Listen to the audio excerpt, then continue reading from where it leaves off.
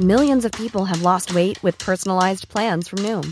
Like Evan, who can't stand salads and still lost 50 pounds. Salads generally for most people are the easy button, right? For me, that wasn't an option.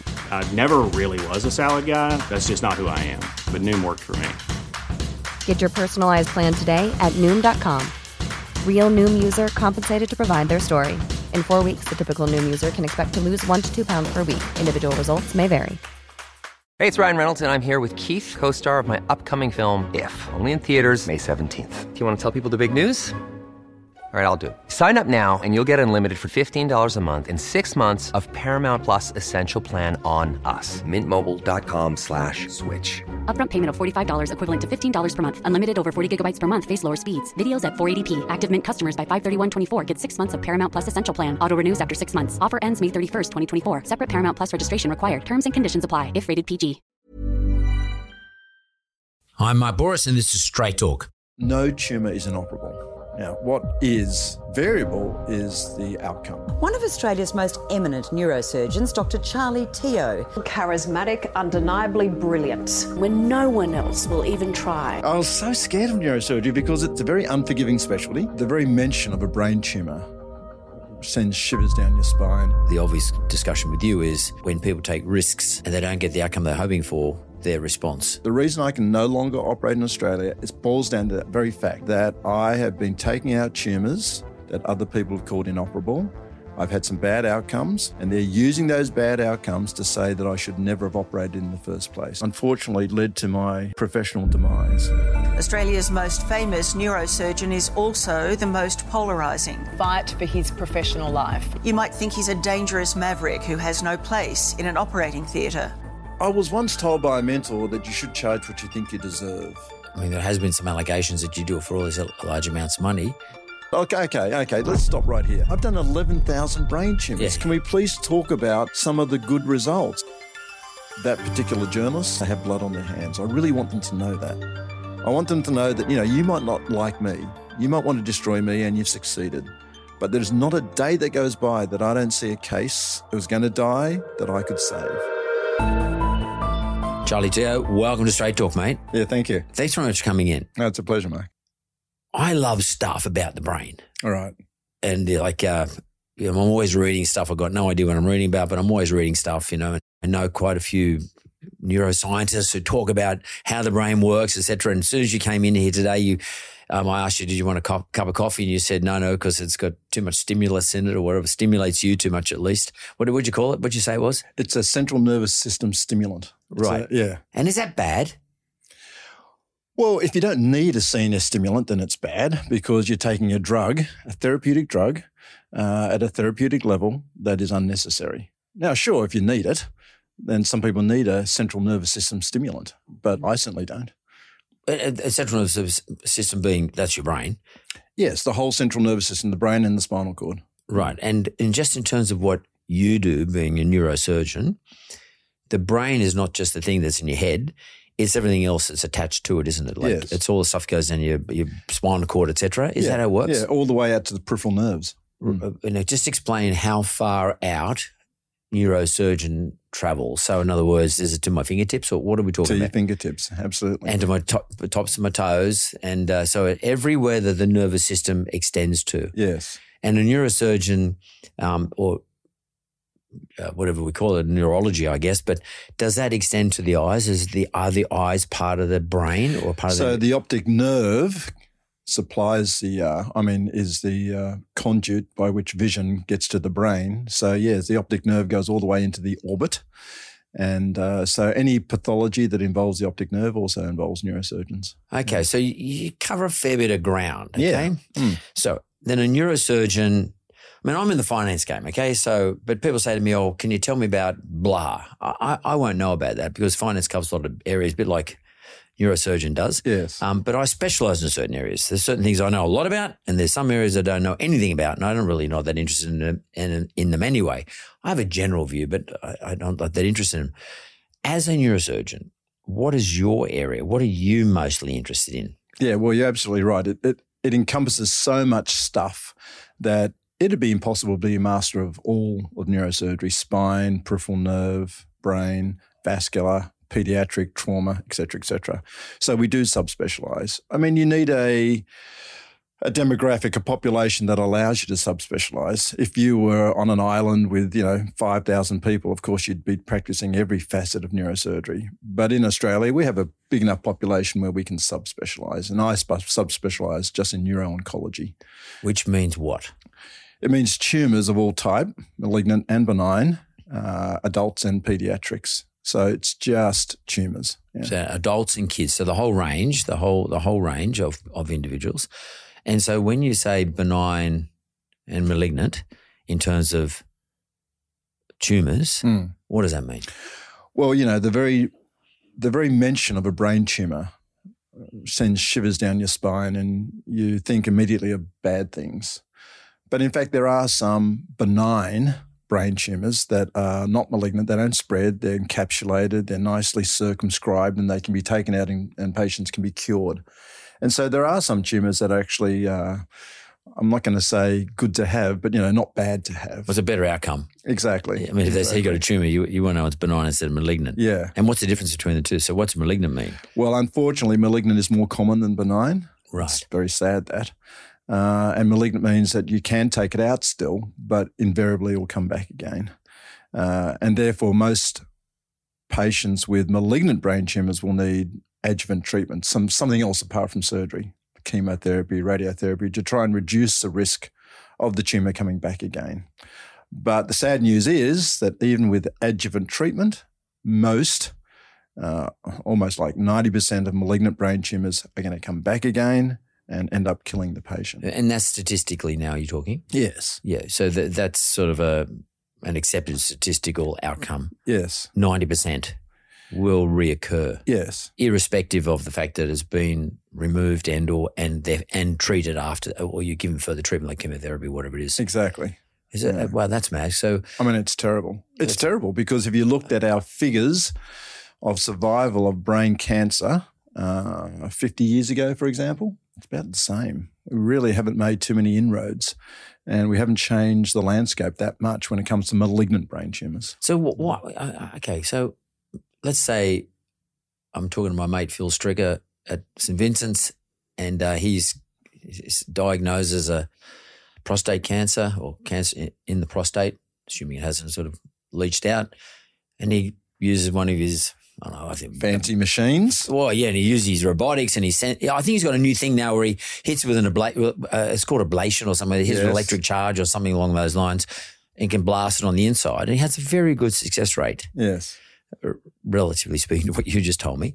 Why is the brain? Is it hard? Is it because it's harder to access? Why is the statistical outcomes erring on the negative side with brains relative to, say, colon cancer and or prostate cancer?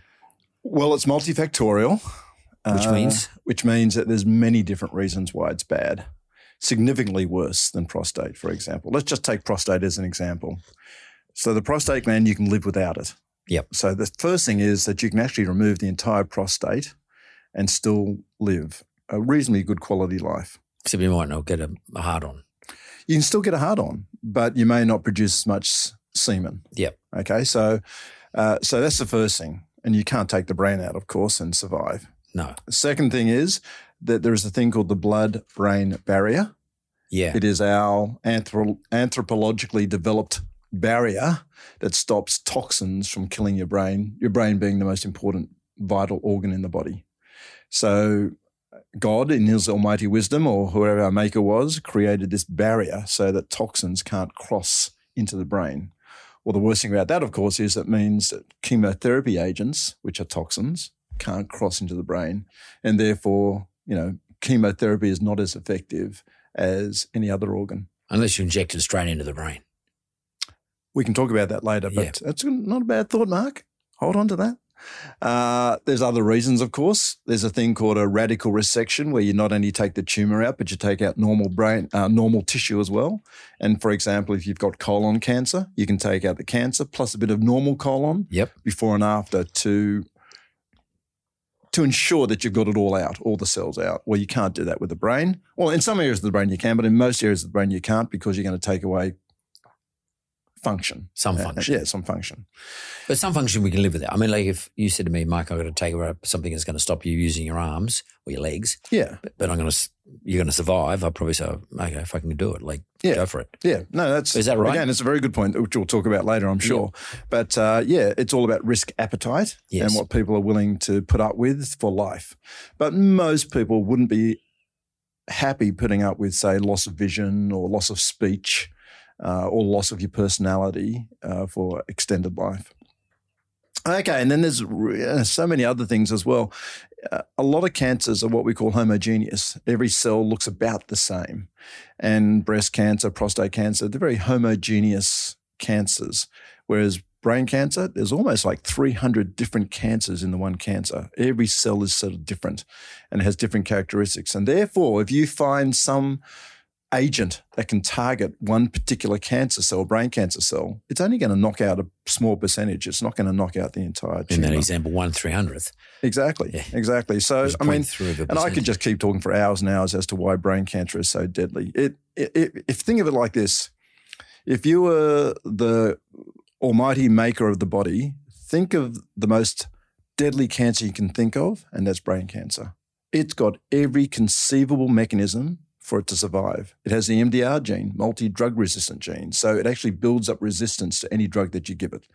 It's got the gene that makes it grow faster once you take it out. So if you take out, say, 90% of the tumor, the 10% that remains is going to go, yippee, we've got extra room to breathe and to multiply, and it grows faster. It grows back? Yeah. Wow. It has innate intelligence. So there are great studies showing that once you expose that cancer to, say, some chemotherapy, other parts of the cancer that are further away start learning, and it starts teaching itself how to resist that chemotherapy. I'm telling you, it builds its own scaffolding. So a lot of cancers, when they grow fast, they strip themselves of their blood supply. But brain cancer is so intelligent that it builds the blood supply first. It's called neovascularity, and it builds this blood supply so that it can always survive. I mean, Mark, I'm going forever and ever. It's that intelligent a cancer. Well, it seems to me that, Charlie, I want to come back to a bit later. I just want to park something, the statistical stuff, the intelligence of the brain, but also the high risk and outcomes, and therefore the obvious discussion with you is when people take risks and they don't get the outcome they're hoping for, their response. And I'll talk about that in a second, but I just want to peel back a little bit. Your enthusiasm with stuff about the brain, and maybe I'm just a weirdo, but it's quite infectious to me. I'd love all this discussion. And but then you just started, I could just see you dipping your toe in a little bit, and I could feel as though you wanted to really carry on about it. You really love it. Yeah. You love the mystery of the whole thing and also its superiority, so to speak, relative to all of the organs in the body. When did you first discover, when did Charlie Teo first work out, I love this shit, that this is something I want to dedicate my life to? Oh, it was all serendipity. I actually chose not to do neurosurgery. I'll never forget. I was so scared of neurosurgery that when I was at Nepean Hospital as a young intern, the system was that you would go and take the first chart off the pile. And so you go into the room, take the first chart, read it, and it said, kid with a cold. So you'd go and see the kid with the cold. I remember picking up a folder, the chart, and it said, lady with a head injury. And I got, oh, fuck. So I put it down underneath and picked up the next chart. Let the other dude do it. Yeah, exactly. I was so scared of neurosurgery because it's a very unforgiving specialty. You can't make mistakes or people die. It's very emotionally taxing. It's physically taxing. It's just everything about neurosurgery is difficult. And because I didn't understand it, I never had any sort of guidance and teaching about it, and it was all sort of a black hole to me. I basically tried to steer away from it. Eventually, I started doing pediatric surgery, and because I love kids and I love doing things with my hands, so I naturally gravitated towards pediatric surgery. And then sadly, the neurosurgery registrar at the hospital that I was working at fell ill, and they asked me to take up his call roster. So I was thrust into neurosurgery without any choice. I had to then master it. And I was lucky enough to be exposed to a guy called John Yelland, a neurosurgeon from Brisbane, who was incredibly inspirational and motivational. And he inspired me to learn more about neurosurgery and Bob's your own. I mean, from that moment on, I was captured by it. Does it mean extra study? I mean, did you have to, Oh, yeah. I mean, so what does that mean though? Like, do you have to go and do a whole new course on? Yeah, absolutely. So I got out of pediatric surgery, which I'd been doing for about 3 years. So I that's how much it captured me. That's how much it stimulated me. I thought to myself, pediatric surgery, this is boring compared to neurosurgery. And so then you have to start the whole process again of getting onto a training position, a recognised training position. So you have to do, non-recognised training for a while, maybe 1 or 2 years of unaccredited neurosurgery training. You then get a mentor to adopt you, and then you start your recognised accredited training. And then after that, which is usually 4 to 6 years, you then do a year of fellowship. And then, so it's a long haul once you decide you want to do a subspecialty. So let's say it's a 10-year break. After it took you 10 years probably to get your professional qualification, such that you would be recognised by the medical profession as someone who can become a neurosurgeon on his own. Yeah. Okay. Yeah. At what age are you now? What are you, like 40? Me? At that point? No, not now. At that point. after you worked on the master. 35. Mid-30s. Yeah. At which point someone's going to say, okay, Charlie, you can go do this stuff on your own. Yes. And what do? Do you appoint yourself to? Do you try to get an appointment at a hospital? Yeah. Yeah. You try and get some appointment somewhere at a public or a private hospital, academic or non-academic, and depending on what you want to do. I always wanted to do academic neurosurgery. What's that mean, academic neurosurgery? So it means trying to advance the field by doing research, mentoring other neurosurgeons and teaching. Publications, and that's what I always wanted to do. I didn't want to really go into private practice. I thought that, I might get influenced by money and that might sort of drive me. So rather than be exposed to the private practice side of neurosurgery, I chose to go into academics. Okay. So, and I think it's important to just establish what that means. I mean, that's about keeping abreast of all the updates, all the changes, and everything that's going on in the world in relation to neurosurgery. Yes. Or everything to do with the brain or cancer of the brain in your case. But it's also about doing research too. Was Charlie Teo the dude at a academic hospital with 3 or 4 PhDs or 3 or 4 other young neurosurgeons or neurosurgeons to be writing papers, doing publications, working on and specialising in certain things when it comes to neurosurgery, like trying to publish something in Nature or wherever it is to say we've just discovered something? Yeah, that's exactly what you're trying to do. Yeah. There are two... A very frustrating process. My God, yes. You have to have a lot of patience because sometimes you can do 3 years of research in something and it turns out to be a dud. And so it's almost like 3 years wasted. But there are 2 avenues of research you can go into. There's lab work or, basic science research, and there's clinical research where you look at your outcomes and try and design new operations. Relative to patients. Exactly. Yeah. Exactly. As opposed to the lab. A theoretical hypothesis about something. I never had the personality to go into lab research. I like animals too much, and a lot of it was animal-based. You had to operate on dogs or rats or something. And so I went into clinical research, published a lot of papers, designed new operations, that sort of stuff.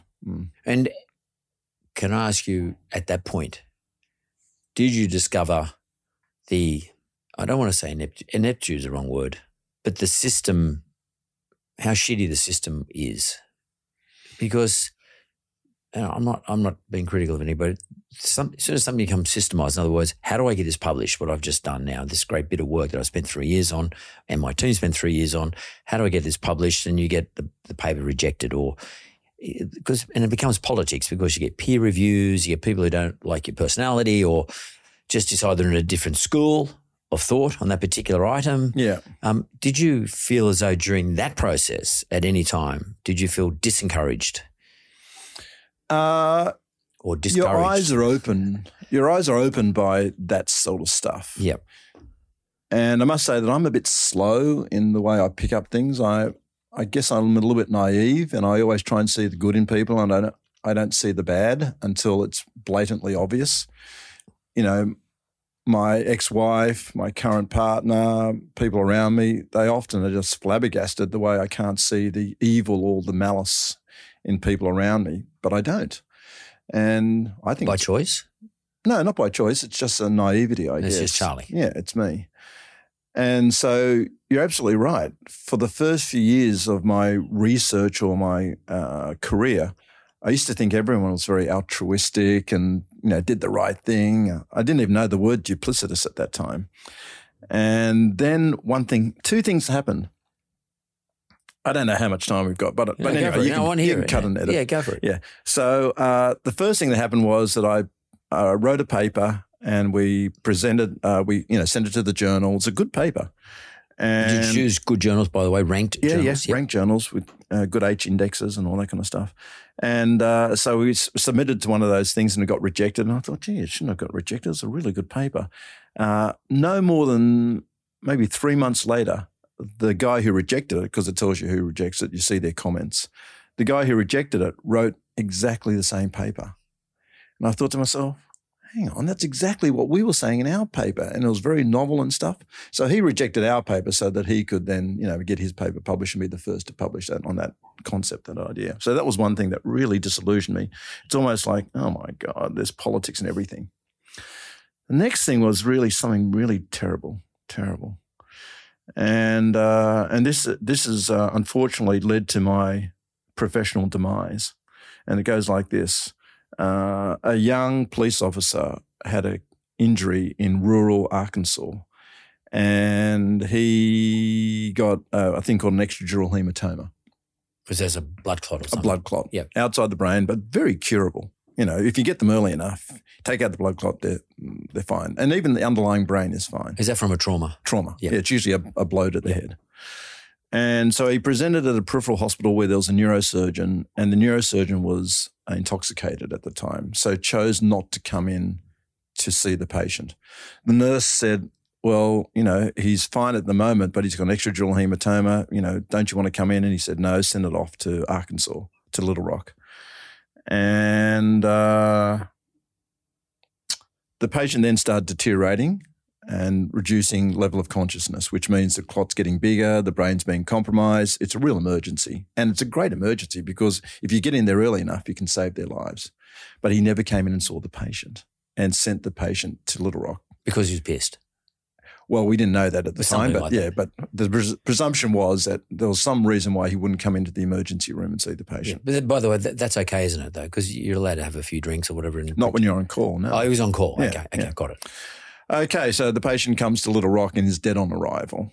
And so here's a young man, contributing member of our society, police officer, who's dead and didn't have to be dead. So when the case was presented at M&M, I just got furious, hit the roof, and I said, I'm going to call that neurosurgeon and just tear him to shreds and make sure he knows that he's responsible for the death of this young man. And my boss said, no, you won't. You're going to call that man up. You're going to call the neurosurgeon up and say, thank you very much for your referral. Unfortunately, he died in transit, and you're going to suck dick. You're going to do, you know, you're going to basically play the game. And I go, what? And I was clearly infuriated by this. And he goes, look, here's the thing. If you piss that neurosurgeon off, he's not going to refer any patients to us anymore. If you keep him on side, he's going to refer patients to us. And in the long run, we're going to save more patients by that gesture. And, you know, I hate to say it, but he's probably right that more patients are going to be saved, even though this guy didn't get his ass kicked, didn't get reprimanded, takes no responsibility for the death of this guy. So when I came back to Australia, the same thing happened to me, where within 6 months of being in Australia, I got someone coming to see me from one of the governing bodies saying, Charlie, what the hell are you doing? I go, what do you mean? He goes, you're pissing everyone off. You're taking out these tumours that everyone else has called inoperable. You're making them look bad. What are you doing? I go, well, you know, what do you mean? What am I doing? I'm doing what I should be doing, taking out a tumour that I think I can take out with very good results. Thank you very much. And here, by the way, look at this x-ray. So I showed the guy the x-ray and I go, that x-ray was sent to me from Melbourne by a mother of a child who's been told that the tumour is inoperable. What would you do? He goes, well, I'd take it out. I go, yeah, it's a pretty easy tumour. So you want me to write back to her and say, I agree with the surgeon, it's inoperable, and let that child die. He goes, Charlie, I do that every day. Why? So he doesn't piss off his colleagues. That's like systemisation. That's compliance to a system. Yes. That's exactly what I'm now being reprimanded for. The reason I can no longer operate in Australia boils down to that very fact that I have been taking out tumours that other people have called inoperable. I've had some bad outcomes. I'll be the first to admit it. And they're using those bad outcomes to say that I should never have operated in the first place. I should have towed the party line and I should have called that tumour inoperable just like they called it inoperable. And who is they?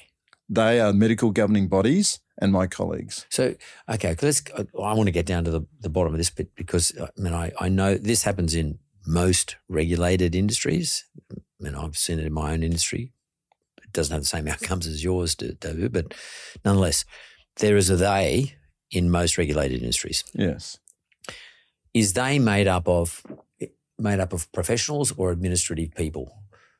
Is it administrators who are trying to administer the health system who are the they people who make the judgments on you, or is it your colleagues? So, of course, there's administrators and professionals in any governing body because administrators have to call on professionals for their advice. And so there are doctors who are medical advisors. They call on expert witnesses. These are my colleagues. And then, of course, there's a pen pusher, the person behind who processes the whole thing. The worst thing about medical governing bodies is that they have no accountability. So there's no state or federal jurisdiction over these governing bodies. They have total autonomy. And that's fine too if they carry out due process. And due process means, just do the right thing. But the trouble is there's no due process. It's a broken system because often, if not most of the time, the plaintiff, judge, jury and execution are all the one person. If you look at one of the complaints, and I'm going to be facing soon, the complaint was made by a doctor to the medical governing body in Western Australia. Well, who was the doctor that was the doctor for the Western Australian medical governing body? It was the same person who made the complaint. He was complaining to himself about me. And then not only that, but then you go through these tribunals. Well, who sits on the tribunal and who's the judge on the tribunal? Well, the judge are the neurosurgeons who made the complaints about me. So you're being judged by your enemies, the plaintiffs. It's not a proper peer judgment. No. It's stacked. Yeah, it's totally stacked. It's totally stacked. And so then you complain about it. You go, well, hang on, so-and-so can't judge me because so-and-so made the complaint. So they're conflicted. Yeah. And not only that, he's in competition with me anyway. So it's almost like, It was doubly conflicted. Yeah, double, triple conflicted. And then they go, okay, no, you're right. Let's now call on the president of the society to adjudicate on this, arbitrate on this, and he'll come up with another alternative judge. So it turns out that the person that they're consulting is probably the person who's wearing this, who's the current judge. Or president. Yeah, president. So he just changes hats and he tells himself this and that and complains to himself. It's just, oh my God. And please don't just take my word for it. There's been 2 Senate inquiries into the broken, dysfunctional bullying system, medical governing systems in Australia. Both Senate inquiries called for a Royal Commission. And has there ever been a Royal Commission? Nope. So all the recommendations they came up with to try and reduce bullying and vexatious complaints and sham peer review and all that sort of stuff all has fallen into nothing. Nothing has been done about it. Why is that? Is that because the medical profession, in terms of how they run their society, in other words, the president of wherever it is, who would be looking at the complaints that are being sent to them in relation to, say, someone like you, Is it because their lobby is too powerful? Because I've seen this in the banking industry, my game, and there's no point going against the banks because they are so powerful. I remember, and I don't mind saying this today, I remember in 2009, I was one of the 7 people on the Financial Services Advisory Board to the Treasurer, and I advise both Liberal treasurers and Labor treasurers, and Liberal after that. And during that period, Labor was in under Kevin Rudd, and Wayne Swan was the Treasurer. And I remember sitting with Wayne Swan along with another fella, another economist, and we were telling Wayne Swan after the GFC, he'd put in place a whole lot of very intelligent things to help us through the GFC, Australia, telling him after a certain period of time, okay, we don't need those anymore. We've got to stop that. Otherwise, the banks are going to get way too strong. And I'll swear this on a stack of Bibles, Wayne Swan said to me and this other fellow, the last thing I want to do is start taking on the banking system, the banking lobby, because they're one of the most powerful lobbies in the country, and we've got an election coming up. His words were, I'm already taking on the mining lobby because they decided to put some tax over the mining companies, and now the mining companies were going against them and prior to the election. And it just seems to me that the banking lobby, and even today, is so powerful that they can have royal commissions. The banks are doing, well, they're not behaving badly, but the bank's still not controlled by anyone, irrespective of the royal commission we had recently. So are you saying to me that the medical profession in your game is exactly the same?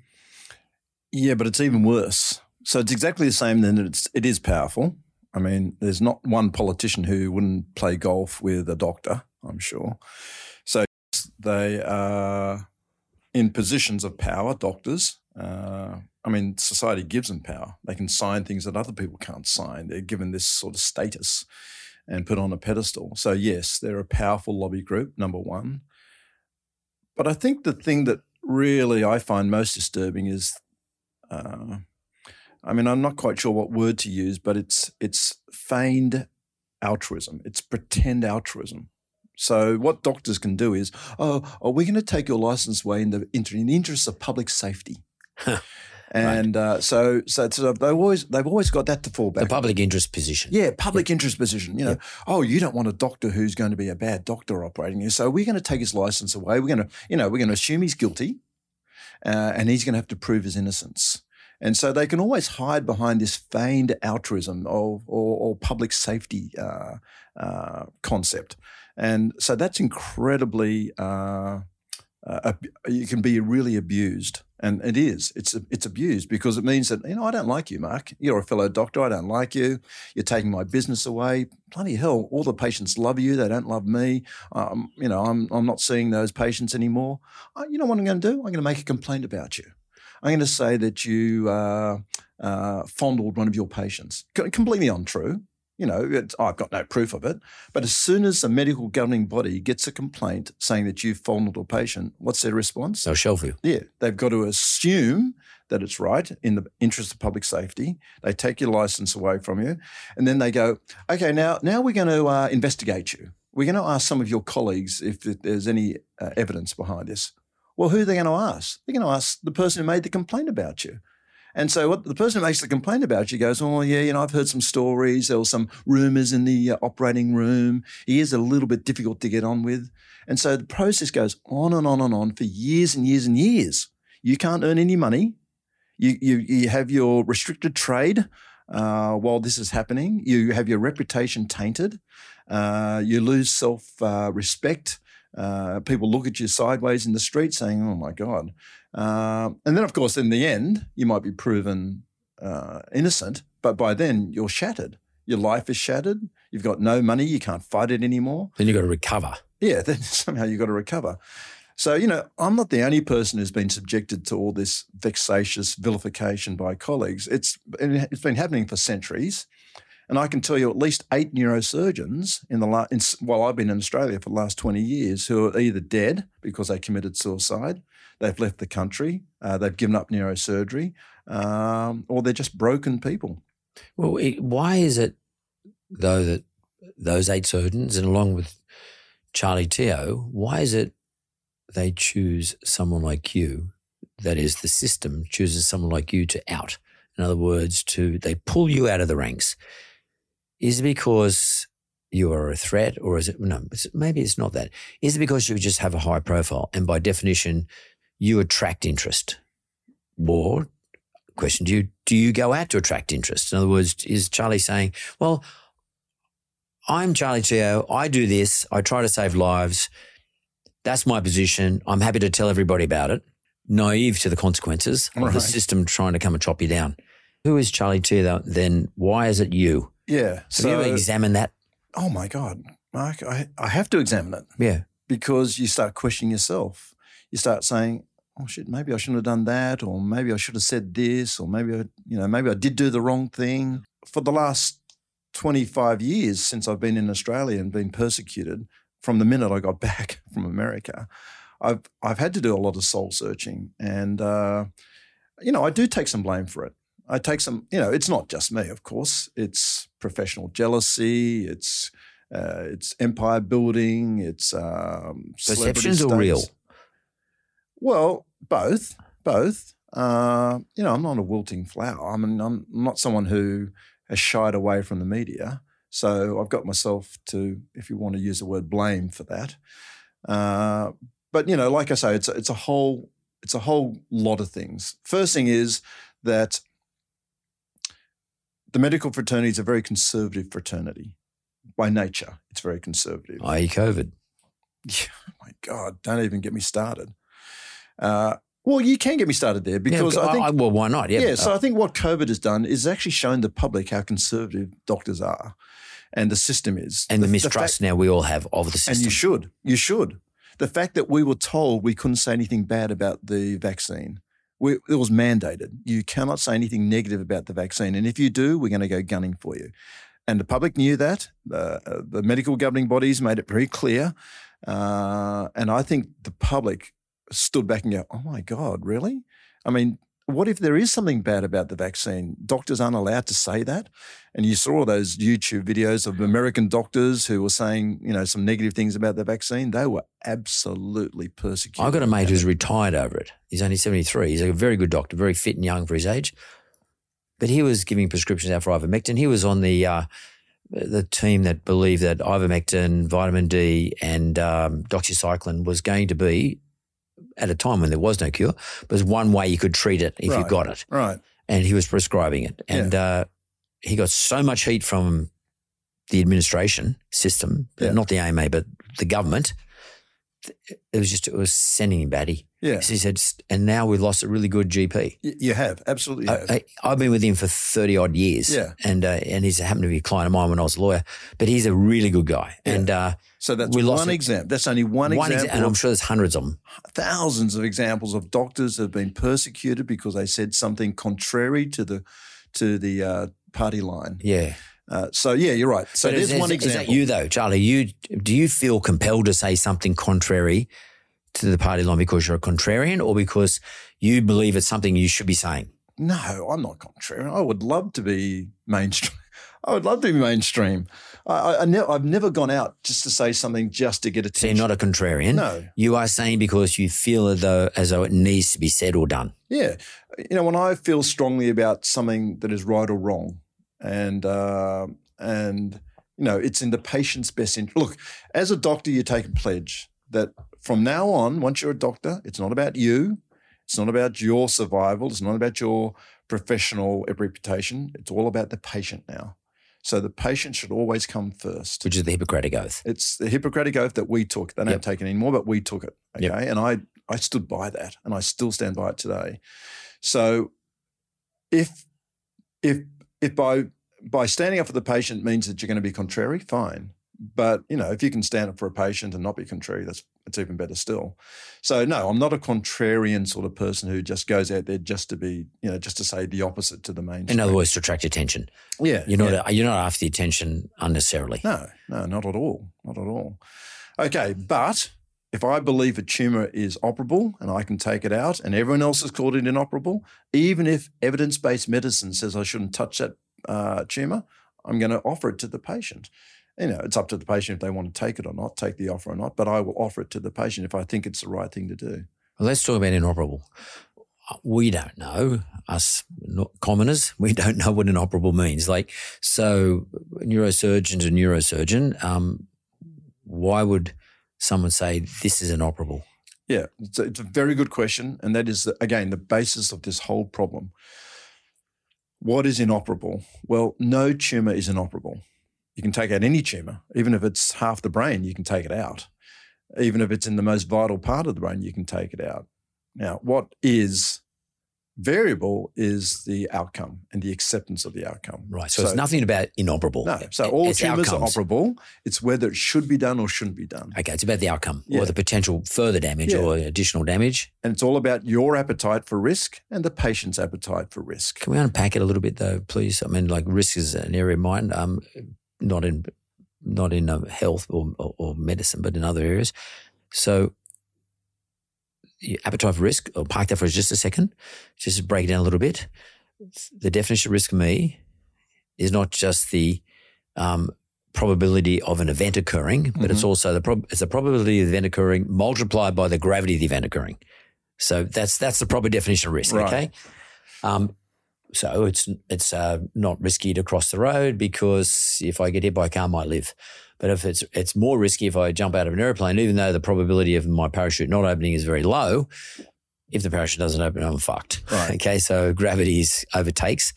So can you just break it up into, based on those two concepts, gravity versus probability of the event occurring, of what may end up determining that something is inoperable from one neurosurgeon's point of view? Yeah. Because that's his point of view or her point of view. Is that right?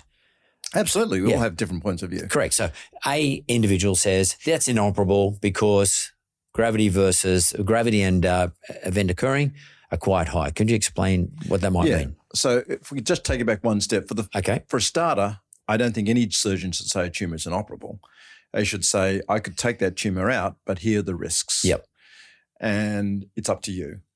Okay. But it's up to the surgeon to be very blunt, very honest, and very transparent about those risks.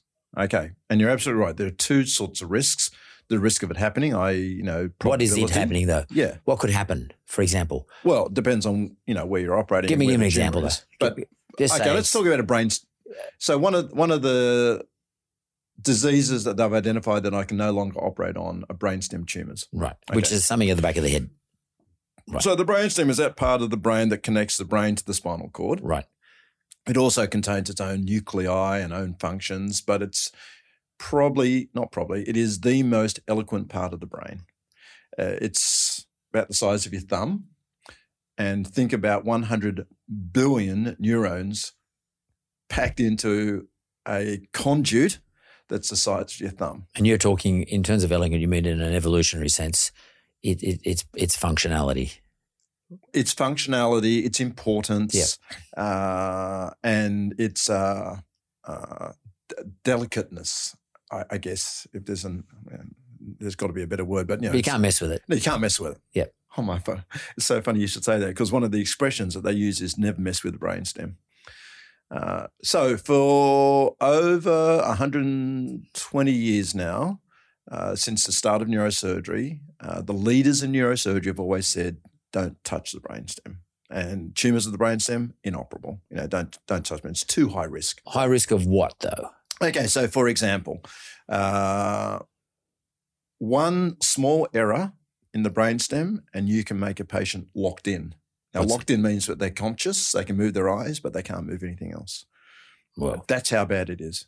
Okay, so the gravity, that's how bad it is. The gravity that's pretty fucked. Yes, that's equivalent to jumping out of the plane. Yeah, so you're just laying there like a vegetable. That's how bad it can be. Even worse than that. Well, it can't be much worse than that, but it can be, where you're fully conscious, able to move everything, but can't breathe. So you have to be a ventilator for the rest of your life. Right. That's how bad it is. It's that delicate a structure that 1 millimeter too far and you can create that sort of scenario where someone is essentially worse than death. So you're saying in terms of risk and gravity or event and gravity, that's an area that is inoperable? No. you still think is operable? Yes. Okay. So now let's talk about the other thing you're talking about, the chances of the parachute not opening. It's very low because most parachutes open. Now, when they don't, the gravity is terrible on both ways, gravity and gravity. But thankfully, most parachutes open. So what I'm saying is when I operate on the brainstem, thankfully, most times things go well. Yeah, right. But when things go bad, they go very bad. Oh, my God, they go very, very bad. So that's interesting. So when Charlie Teo makes that determination or deduction in his mind about, yes, this is something I'm prepared to have a go at, because Charlie knows statistically that the parachute usually opens, or the brainstem does not normally get damaged. Yes. Is that a statistical thing? Is that based on data? Or? Well, when you first start operating on the brainstem, you don't have the stats, of course, because it's your first case. Is it about Charlie's stats, or is it stats generally? Well, there are no general stats, really. I mean, because not many people that operate on the brainstem. There were a few reported series. Right. 5 patients, 6 patients, 1 patient, 2 patients. But no, if you looked at the evidence before I started on the brainstem, there was really not much evidence to say I should be operating on the brainstem. There was a paper out of New York by a guy called Fred Epstein, and Fred showed that it could be done. It was a feasibility study, I guess. But not clinically based. No, not really clinically based. Yeah, but he was a brave guy. He was a beautiful person. His patients trusted him and loved him, and he operated on the brainstem with some really good results and some really bad results. So he published a paper saying, look, I'm going to be very honest here. I've got some bad results, but I've had some really good results, and I think you should start thinking about operating on the brainstem. So I went and watched him operate. I saw some of his bad cases, these patients on ventilators in the ward, very scary. But I also saw some of his good outcomes. So I started after that operating on the brainstem when I was in Arkansas. And so by the time you've operated on, say, 20, 30 patients, it's incumbent on you then to publish your series. So I published my first series back in the early 2000s and said, look, I think this should be done. 43 patients, all with inoperable tumours by someone else, of whom 28 of those 43 had good outcomes. So that's significant. That's statistically significant. Well, when you consider they're all going to die, they've been told it's inoperable, they're all dying, and you can save 28 out of 43, that's pretty good. That is, well, in normal statistic analysis, that is significant. It is. Very significant. It is. It doesn't, I don't want to detract from the poor old other people who had bad outcomes. Yeah. And so, but, they were published as well. We published our figures. And then later, when I got up to 120 brainstem tumours, I published another paper saying that, the majority of patients do well. Unfortunately, 6% of patients do terribly. I mean, terribly. You don't extend their life. You make them worse. You sometimes turn them into vegetables. I mean, really bad outcomes. And we published that. So I published that in World Neurosurgery, the journal World Neurosurgery. Which is like a leading... It's a leading journal. Yep. I published my first article in Child's Nervous System, again, a leading journal. So it's out there, and you have to do that. Now, a lot of my colleagues have criticised me for not publishing, but they just haven't even looked them up. I mean, they're just shooting from the hip and saying that I've done something terrible and I haven't published, but it's published. It's out there in the literature. So when you publish something like that, Charlie, and you get a significant outcome or a significant result, 28 out of 43, does that build Charlie Teo's reputation and therefore create some, let's call it peer jealousy or collegiate jealousy from the other side or from others?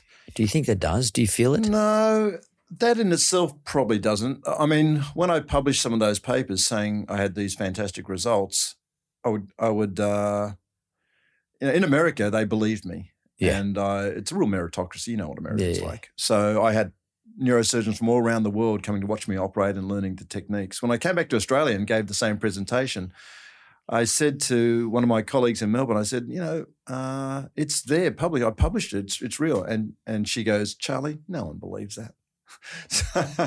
Is that an Australian thing? It is. It's knocking the Yeah, you can't get too high up. Yeah. So, I guess, you can't blame. I think it's good to have a healthy degree of skepticism.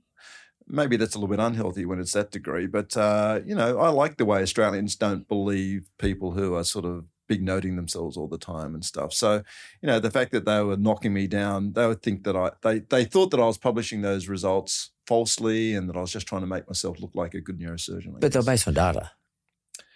Well, yeah, but scientists can lie about their data. They can. I guess they can make it up and stuff. But it has to be peer reviewed, though. I mean, it has to be peer reviewed, and there's often multiple authors, so it's very hard to do it. But some people do it. I'm sure that does happen, and we do know Australians who have been through that process. And if I remember the thalidomide thing, cases, I mean that one goes back a bit, but for pregnant women who are suffering from morning sickness or whatever during early parts of their pregnancy, and we know what happened to him, but. See, what Americans do is that when you publish a paper like that, they go, oh, my God, that's fantastic. I have to learn that. So they come and watch you, and their immediate response is, I'm going to better myself. I'm going to try and get those good results.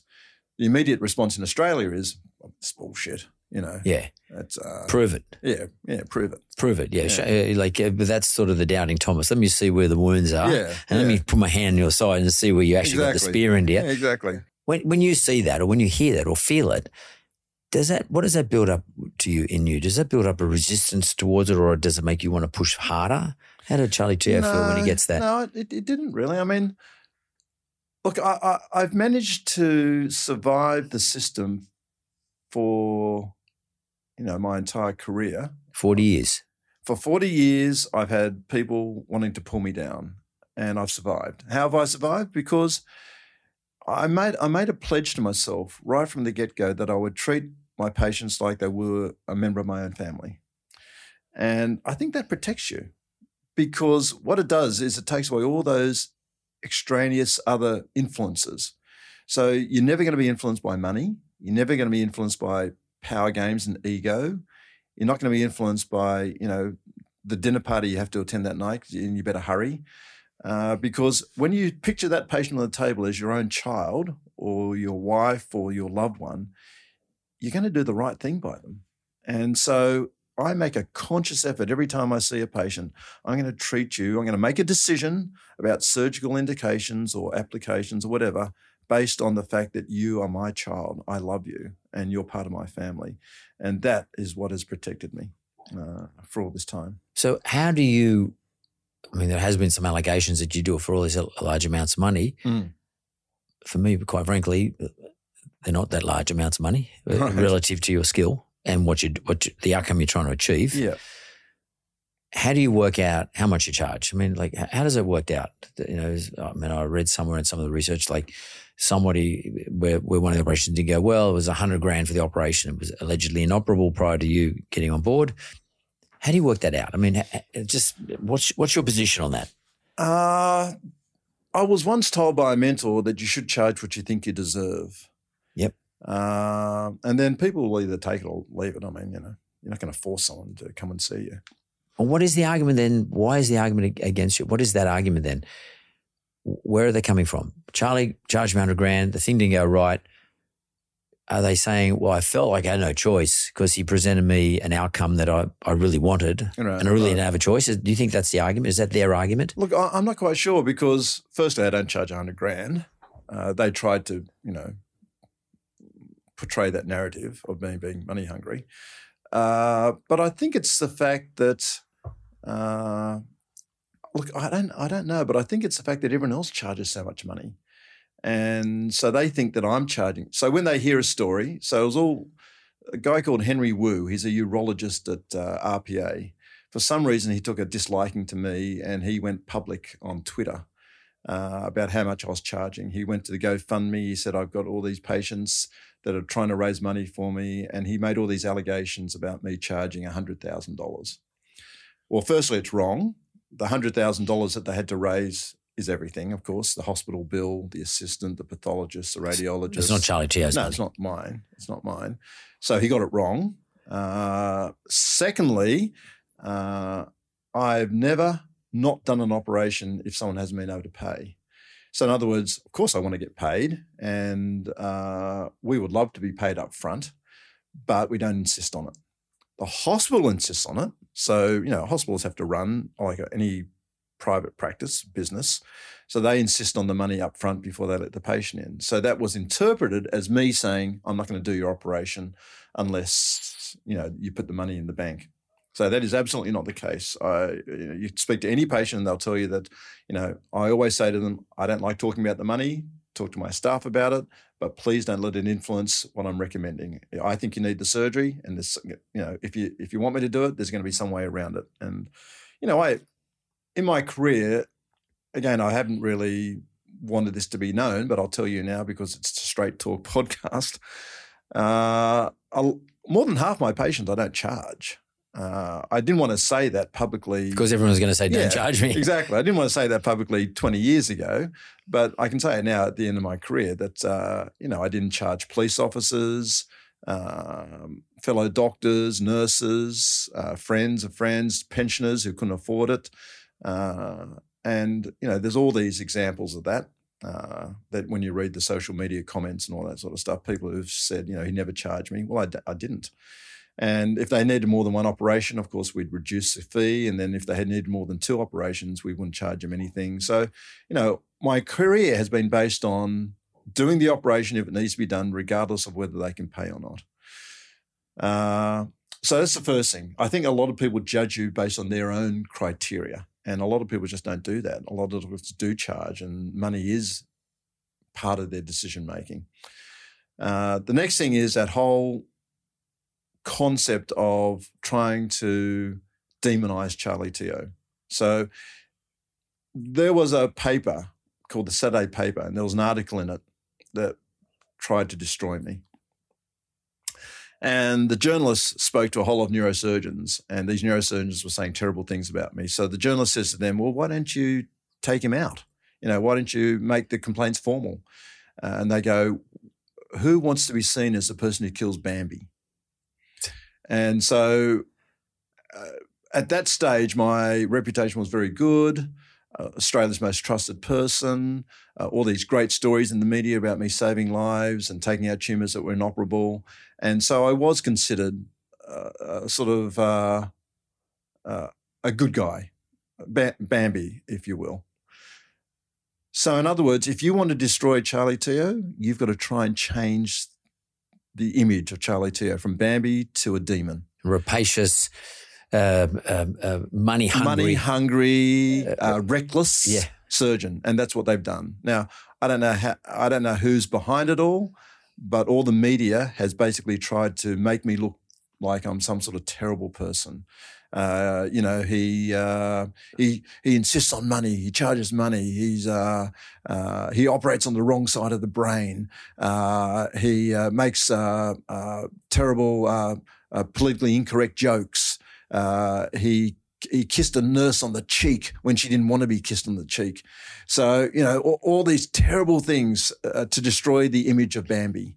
So that's one way of destroying Charlie Teo. And it worked. It worked because once they came out with all those headline articles about Charlie Teo, the terrible person, all the colleagues who were sitting back there jealous and fuming and wanting to destroy me to go, yes, now we can go in for the kill. It was like a wolf pack seeing blood. Feeding frenzy. So having as soon as those Sydney Morning Herald articles came out on the front page, there were like 3 complaints from doctors all around Australia saying, he operated on this person, he should never have done it, and he didn't look after this patient, he didn't provide post-operative care for this patient, and all these complaints started coming in. So suddenly Bambi was no longer Bambi. Bambi was a demon, and now we can go get him and we can destroy him. Yeah. So when Charlie Teo sits down with a patient's family, friends, in terms of full disclosure to them, what is your process? You say, okay, it's a brainstem. Normally not many people want to do it. Largely it's been called inoperable. I think I can have a crack at it. Do you try to build them up and give them hope? But so much so that hope then convinces them to take the risk? Or do you somehow pepper that process with the downsides to make them more even tempered in terms of their decision making. I mean, it's a hard one because on one hand, because you got to. I mean, naturally, we want to give. You're a doctor. You're a professional person. You want to give them hope. Yeah. I mean, otherwise you wouldn't even bother attempting to do something so-called inoperable. How does that process work? Well, that's the soul searching I do, because that's exactly the fine line. I mean, you nailed it, Mark. No one else has asked me that, but you nailed it, because that's exactly the problem. You've got to instill confidence in your patient. You've got to give them hope when everyone else has shattered it. But if you start giving them too much hope, then it takes away the reality of the situation. And then it starts to look like you're convincing them to have surgery. Yeah. Especially if you're going to charge them. I mean, it's self-serving, isn't it? Yeah. It looks self-serving. It looks self-serving, yeah. Okay, so this is how I do it. Yeah, take me through it. Yeah, so you come in when you've got this brainstem glioma. It's malignant. You're going to die from it. And you're probably going to die in the next, say, 6 to 8 weeks.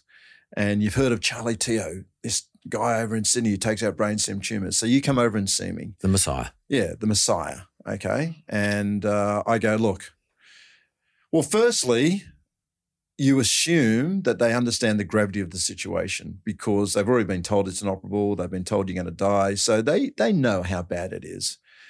And they're looking for hope. So you're already in a situation where you want to try and give this person hope, but you don't want to, lie to them either, and you don't want to give them false hope or make false promises. So I go, look, it's a bad situation. It couldn't get much worse. You've got not only a yeah, I should say those words. Yeah, I say that. It's not only a malignant tumor, brain tumor, but it's in the worst part of the brain. I believe and I trust your other surgeon who says that, it's likely to kill you in the next 2 months. And you've got to trust him that he says it's inoperable because he truly believes that surgery is not worth the risk. The risk-benefit ratio is not such that he should do it. So you've got to trust him. He's not doing it because he's a coward. He's not doing it because he's scared. He's doing it because he truly believes in your best interest you should not have this operation. I'm going to tell you how I feel about it. Okay, so I've been operating on brainstem tumours for the last 20 years, 30 years. I've had some fantastic results, and that's why you're here. But I can tell you right now that I've also had some terrible results, and you might be one of them. So I'm going to say to you this, that your tumour is operable. I could take it out. I truly believe it could buy you some time. It may even cure you if it's not malignant. We might have got it wrong, and it actually may be a benign tumour. So there's this chance of cure still. And if I can't cure you because it's malignant, then I'm hoping it can buy you some time. Here's the problem. The problem is that the risk is really high. I'm talking about a standard risk for a standard operation is about 5%. But with your tumour, I'm talking 40, 50% chance that you could end up much worse off. And here are the 4 potential outcomes. Is a win-win, win-lose, lose-win, and a lose-lose. And I go through those 4 outcomes. Win-win is where I take out the tumour, it buys you some time, or it cures you, everyone's happy. A win-lose is I take out the tumour, it doesn't make you worse, but it's malignant. You're still going to die in 3 months anyway. A lose-win is where I do the operation, I'm very aggressive, I'm too aggressive, and you end up being worse than you were before the operation. But I've been so aggressive, it actually buys you time. So it buys you time, but in a bad clinical state.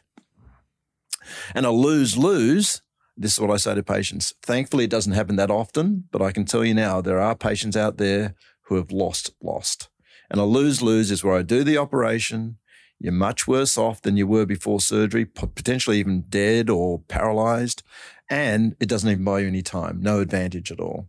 And so you can fall into any one of those categories, and and then I'll leave it up to them. Do you think that maybe, so the decision-making process in that regard, those 4 outcomes, really depends on the individual and or their advisors or their trusted people who are around them outside of the medical profession, their appetite for risk. And everyone's got a different appetite for risk.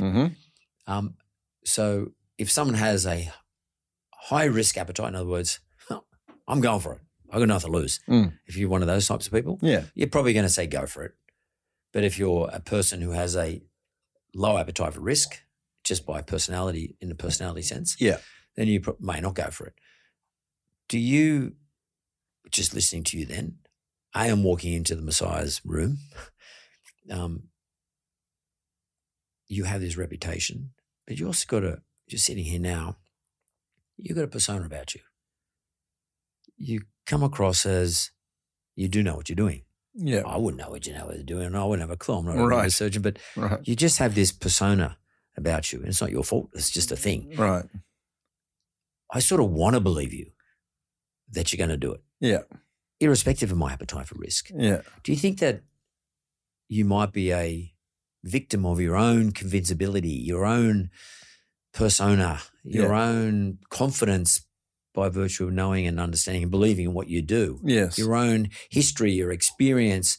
And as a result of that, people do get convinced and do part with the hard-earned, and still some will fall into the bottom two categories, irrespective. Yes. Yeah. Is that part, I mean, have you done some soul-searching around that, about Charlie Teo, who he is as a person, as a personality? Yeah. Yeah. That's pretty heavy. No, I haven't really thought of myself as some sort of guru, messiah. But let's pretend that someone thinks I am. No, then, you don't think that, but I'm talking about perception of others. Yeah, perception of others.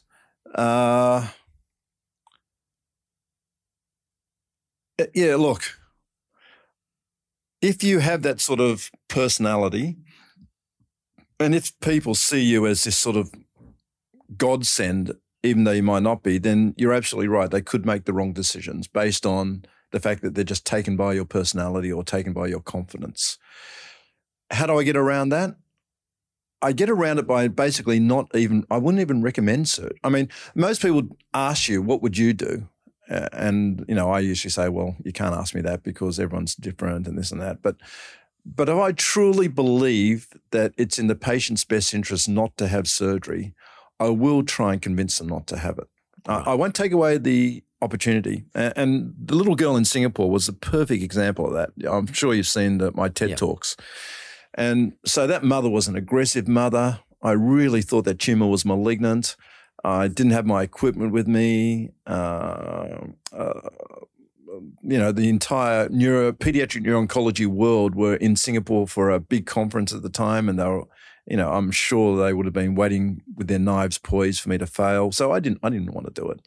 I didn't want to do it for the patient's best interest because I really thought it was malignant, and I didn't want to do it in my best interest, both. So when she said she wants me to do the surgery, I kind of exaggerated some of the downsides. I said, look, there's probably only a 1% chance this could be benign and she'll do well.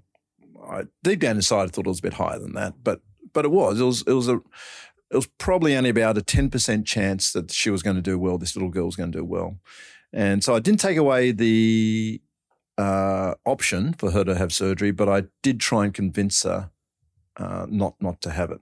So if I really think someone sees me as a messiah and they just, I'll either not recommend surgery or I'll try and convince them otherwise. I mean, for every patient that you've heard of that I've offered surgery to, there's, an equal number of patients where I've said, look, I just would not offer surgery. I'm sorry.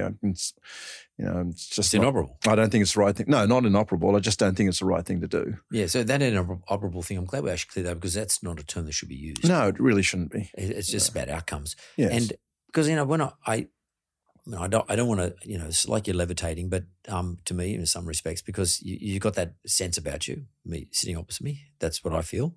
And I'm not sort of, here to blow smoke up your ass. I mean, just that's the sense, okay? Right. I got Charlie Teo in my podcast studio. That's a big deal for me, okay, because of who you are. Right. And then I say to myself,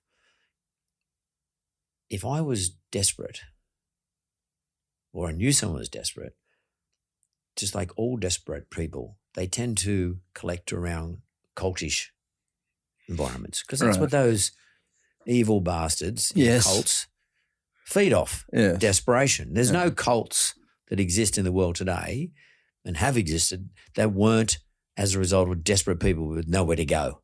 And these evil bastards fed off that. And to some extent, I feel as though the media is doing that with you. They're sort of saying you create a cult around you. You make yourself cultish. Right. And that's one way you can destroy someone's reputation by saying that. Right. But I can sort of see why media might think that fits in terms of the narrative.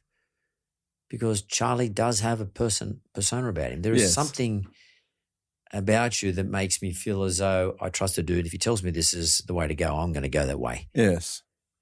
On self-reflection, do you know that about yourself? Yeah. Okay. I've told you that. Okay. So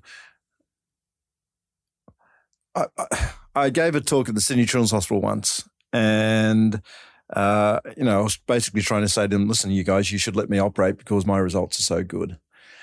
And one of the pediatricians at the back stood up after everyone was shaking their head going, this guy's a bloody, he's just a show off and this and that. They didn't believe me. He goes, Charlie, do you think that maybe you have these great results because you're a healer and people just trust in you and you heal people rather than your actual surgical technique? And he said it as a criticism, not as a against my not an observation. Not an observation. And I've always thought about that. I mean, I can still remember it. This was 25 years ago at the Children's Hospital, and sometimes I have to do that. I have to think about that because maybe people are wanting me to operate not because I'm the world's best surgeon, but because of the persona. And they really believe that, I've got healing hands and the ability to heal. Here's how I justify that. I mean, whether you believe in placebo or not, if it works, it works. Mm. So in other words, if my patients are living longer because I've got Charlie Teo looking after them, well, whether it's my surgical technique or whether it's the fact that I care for them and I make them feel important and I give them autonomy, it doesn't really matter what it is. They're living longer. So the way I look at it is, if it works, it works. If it works, it works. If you're having surgery by me because you think I'm some sort of God-like figure, some messiah, then, so be it. But you're not trying to promote it, is probably my point. But you accept it. You acknowledge that this is a possibility. Yeah. Because, I see lots of people in my business over a long span. I'm a little bit older than you, long span of my life. And I've studied, part of my thing is I study people, their faces, how they look, how they sit. Right. And you have a symmetry, the fact that you don't have much hair, you have, the Asian eyes, you have a tone to your voice, a certain timbre to your voice, you have a shape, all of which are in the category that I'm talking about. That is, I believe you. Right. You have, probably wouldn't matter what you did. You'd become believable. Oh, my God. When I was in college, Mark, my flatmate, my roommate, his father met me and goes, oh, my God, Charlie Teo, you're the sort of person who would lead 1,000 people into Jonestown. Yeah, probably. Well, that's not so good. But, no, it wasn't that funny. But you're saying the same sort of thing, yeah. Okay, yeah. But it so happens that you are extraordinarily skilled, you're extraordinarily experienced, and you got the results as well. So when you add those two things in, it's quite compelling. If I'm now looking where I sit on the risk profile, of what decision I'm going to make, and I can also see that others may not have articulated it, others being your critics, may not articulate it that way, but they have this sense of, I fear that, because we all fear people who are in that position, right? Because they can abuse it. Right. So some people might I didn't jump to a conclusion. I just made an observation and articulated the way I did. But others who don't articulate it made the observation and say, he's therefore potentially evil. Yes. And I'm going to go after him. No, because they feel as though they have a mission to achieve. Yes. Because I'm here protecting the whole of society. Yes, protecting society. Yeah. And whilst their objective may not be on the money, their objective is nonetheless just as noble in their mind. Yeah. Therefore, they go after you as hard as they do. Yeah. And that might extend right out into the profession. It might also extend out into, the institution that runs your the medical profession, all the administrators, et cetera, et cetera, et cetera. And ultimately, then it becomes a weighting game. Where is the most weight? Is it in the outcomes, or is it in the convictions of those people who are trying to do this noble thing, that is stop Charlie from doing what he's doing? Yeah. It looks like, well, where do you think it's landed now? Sitting here today, 64 years of age, had a career trying to help people. Yes. Where do you think it's landed? Yeah. Well, it's landed on their side, unfortunately, because I can no longer practice in Australia. People are dying. Can I just take it one step back? Yeah. If I acknowledge that I could convince people to have surgery when they maybe shouldn't have surgery, then the way to get around that is to be honest about your outcomes. Yep. So it's incumbent on that person, i.e. myself, to reflect. Oh, gee, maybe I shouldn't have done the last 20 operations because the outcomes are bad. So let's have a look at my results. So it's really, really important to have audit. There's two ways that I've made sure that I don't get caught up with my own sort of importance. The first is by having fellows. So in other words, fellows are neurosurgeons from around the world who want to come and learn my techniques. I've had the great privilege of teaching some of the best neurosurgeons in the world from the best institutions in the world. So I've taught fellows from Johns Hopkins, Harvard, Yale, Barrow, Stanford, you name it, they've all come out to work with me. And the beauty of that is that these people aren't fools. So I say to them often, what would you do? And at the end of the fellowship, what do you think? And, let's publish. If there's a particular operation that I've done that maybe I shouldn't have done, let's look at the results.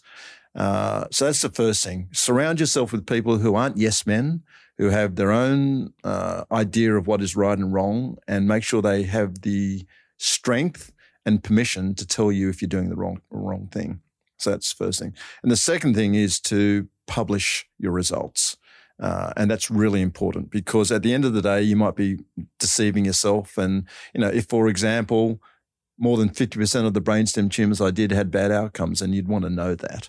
So, it's incumbent on someone like me who potentially might be doing the wrong thing to make sure that you're doing the right thing by reflection and audit. Audit being peer-reviewed. Peer-reviewed, journal articles with multiple authors so that you can't fudge the results. But just so anyone listening, but it also compels you to actually sit down and write this thing. And it's not something you do overnight. These are detailed analysis of data, significance, and like detail and process, how you did it, what you went about, what the patient was, what are the statistical analysis.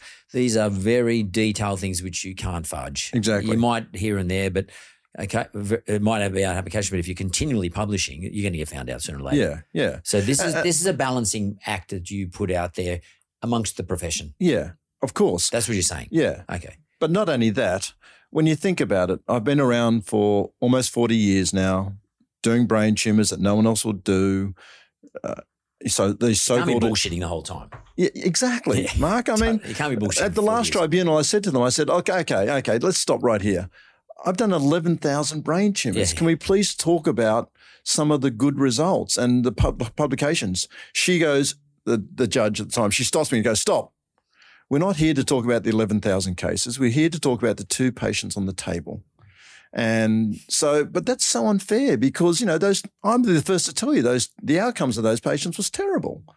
But when there's 11,000 other cases out there of whom the majority have done well, I think that should be put into the equation as well before you start sort of persecuting someone. But doesn't this happen in not just in brain, but I'm sure it happens in neurology as well. I mean, they say, we'll take it out, and the next thing you know, someone dies 3 or 4 years later from prostate cancer. Yeah. Because it's probably burst through the prostate or something. Yeah. Or there's some other issue. They knocked off the nerves, and you can piss yourself all the time. Don't get the feeling this is a fair system and what I'm going through is fair. It's got nothing to do with fairness and what's right or wrong. It's all got to do with people's agendas. And, the agenda is to destroy Charlie Teo. And in answer to your previous question, they have succeeded. So what's Charlie do from here?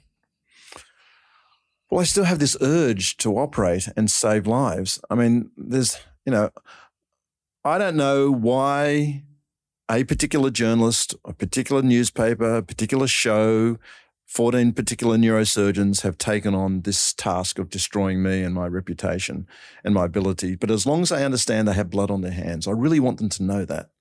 I want them to know that, you might not like me. You might want to destroy me and you've succeeded. But there's not a day that goes by that I don't see a case that's dying or was going to die that I could save.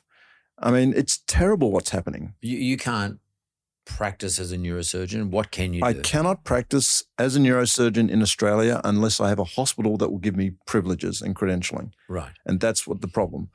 Look, even with the last tribunal, they came up with level C restrictions, which means that you can still practice. I can be a fully independent neurosurgeon. I just need to get permission from some other surgeon before I do these difficult cases. So double check. Turns out that they put criteria on that person, and the criteria is so strict that no one can be that supervisor. No one take the risk. Yeah, no one can take the risk. Yeah. So I've gone around to, all these neurosurgeons saying, well, you're 20 years out and you do brain tumours. Would you mind being my supervisor? Oh, Charlie, I'd love to. Get a call the next day. Sorry, I can't because my malpractice insurance company says I can't do it. Yeah. Or they just don't return my phone call when I ask them. So they put restrictions on me that were meant to be the least onerous and where I could still practice neurosurgery in Australia. But in fact, I think they knew that no one was going to be my supervisor. In other words, I can't operate. Is there a right of appeal to this tribunal? Yeah, so we went to them and said, listen, Charlie has tried to get someone to be a supervisor. He can't. Can you please find a supervisor for him? Because after all, you're the one that put this restriction on. They said, no, it's up to you to find someone. So where to from here? Do you have to go? Are you going to leave Australia, go to Singapore or US or some other place? No, because the media has been so influential that in Singapore, for example, the Singapore Medical Council saw the 60 Minutes stuff and they saw the Sydney Morning Herald stuff and they said that we're going to put your license on hold until we investigate further. Same thing in America. So how do you feel about that now? 64 and not doing what you love. I know and doing a really good job. I mean, really, I know that I've got this skill. I mean, I know it. I take out tumours that no one else can take out. And all the surgeons around the world that watch me just are absolutely amazed by it. So when I operate in other countries, I get 4 or 5 or 10 or 20 neurosurgeons watching it and they just are just blown away by it. So I know that I'm really good at taking out tumours. And I know that I still have the passion, the desire, and the skills to do it. It's just I can't do it. So, yeah, but what are you going to do? Like, how do you feel about that? Like, it must be pissing you off. I mean, like. Well, I'm not going to say anything now because there are some countries in the world that want me, but the trouble is that particular journalist has gone to those countries. As soon as she finds out that I'm operating in a particular country, they go and try and destroy my reputation there as well. And so I'm not going to say anything, but at this stage, a few countries in the world are trying to seduce me to operate there. So I'm hopefully going to be able to operate in some other countries. Hopefully you're going to be able to save some lives. Yes. Yeah. Apart from operating. Yeah. Doing what Charlie wants to do. Yeah, because, quite frankly, I don't even know why I want to do it. It's brought nothing but trouble for me. It's made me all stressed out. It's been terrible. But the trouble is when I see a case, like I just saw one yesterday, it's a 7-year-old girl from Japan, and the mother sends me the x-rays, and I know I can take it out. It's a benign brainstem tumor. I've done lots of them. And so I write back to her and say, look, I can take this out. She goes, yes, but I can't operate in Australia. So unfortunately, I just can't do it. I can't do it. So she had a biopsy by a Japanese neurosurgeon. The kid will die. And I know it's a sort of tumor that is benign, curable. I can do it, but I just can't do it. No one's allowing me to do it. And would you allow me just to make one suggestion? Why wouldn't Charlie just get on an airplane, fly to Japan, stand alongside the neurosurgeon in Japan who's going to do the operation? You don't do anything. You just say, dude, just a little bit to the left there, a little bit to the right. Is it robotic? Is it done through robotics? No, it's all by hand. Yeah. So and that's what I'm doing. In Spain, that's what I do. You cut them open sort of thing. Yeah. And so in Spain, I've trained 2 of the neurosurgeons there. They're fantastic neurosurgeons, but they haven't got my experience. So, I've been sort of flying over to Spain, in the operating room, guiding them through it as an observer. So you can be a trainer, so to speak. You can be an observer, a trainer. You can't lay hands on the patient because you'll need malpractice insurance. Yeah. And my malpractice insurance now is just so high that it doesn't worth doing. Yeah. So that sounds like not a bad solution, though. Yeah, no, it's good. That's what I'm doing. I'm going around the world people, teaching and mentoring. But there are some operations where, even if they're a good neurosurgeon, They can't do what you can do. Yeah, well, but it's like everything in mentoring. Even though the good operators, they're never going to be able to do what you think they should be doing, and there'll be a bit of frustration in there. But at least you're passing on your knowledge, because the most important thing societally is that Charlie Teo passes on his knowledge. Yes. It doesn't just get locked. Yeah. And loaded inside of you, and then we never hear from you again. You go and live up in Byron Bay or top of a mountain somewhere. Yeah, I know. So what would be best? I don't know. It just seems to me a great outcome. If you could just work yourself way around the world, obviously get paid for it, but pay it forward and pass it on for those people, and don't touch anybody. Yeah. Because maybe at the end of the day, it's probably better off not doing it. Yeah. Well, look, I mean, yeah, you're very insightful. Look, there are neurosurgeons in Australia who have the skills to do what I do. I can promise you that. There's one in Brisbane, there's two in Sydney, there's one in Melbourne. These are skillful, excellent neurosurgeons, very compassionate. So in the last 2 years where I've been unable to operate, I've been sending them patients and saying, can you please do this? They haven't been able to do them because their colleagues have bucked up and said, you shouldn't do that, it's too risky. And in defence to them, just to see what's happened to me, well, I mean, why would you? Yeah. So the worst thing about what's happened to me, precedent. Exactly. The worst thing that's happened to me is the precedent, is the message it's sent. Yeah. It's sent a message to all those good, young, aggressive neurosurgeons with the skills and says, if you try and do what Charlie Teo did, this is what's going to happen to you. And so they're not doing them. Even though they've got the skills to do them, they're not doing them. Well, that's a loss. I mean, it's a huge loss because, it's really set neurosurgery back several decades, what's happened to me, the persecution of me, because really, I'm telling you, the level of neurosurgery in Australia could be the best in the world if it wasn't for this whole tall poppy syndrome. And it's maybe one of the reasons we don't become best in the world in some areas, because once you get to the top of the tree, they're going to cut your legs from under you. Yeah, in a bad way. I mean, where they get some journalist or some media outlet to just absolutely gun you, and I mean, it's just terrible. It's absolutely terrible. Charlie, we're out of time, but I want to thank you for your honesty, and probably the most important word you use for me the whole way through is bravery. You use that word bravery because to do the surgery, it takes bravery. To make the decision to have the surgery, it takes bravery. Yes. And that's the one factor that I think that media narratives, societal narratives, tall poppy syndromes, etc., they create a fear that kills bravery. Yes. Fear overlords bravery very often. Yeah. And I appreciate all the bravery that you've shown the whole time along, particularly for those people who you have cured. Yeah, thank you. Thank you very much. The one thing I wanted to bring up is that, Jordan Peterson? Yep. Did you listen to his interview with Joe Rogan? Yeah, I did with Joe, yeah. Yeah, so there's a podcast of him, and he's going through the same thing as what I'm going through. The Canadian Psychologist Board are now persecuting him. And it's all about, he goes, hang on, until I got a profile, no one made any complaints about me. But now that I've got a profile and I'm this, sort of famous celebrity psychologist, suddenly all these complaints start coming in. That's that whole tall poppy thing where, it's not about if you're a good psychologist or a bad psychologist or whether you're helping people or not. It's all about they just don't like the profile. You're too popular and pull your head in. Yeah. Thanks, Charlie. Thanks, Mark. It's been a pleasure. Same here.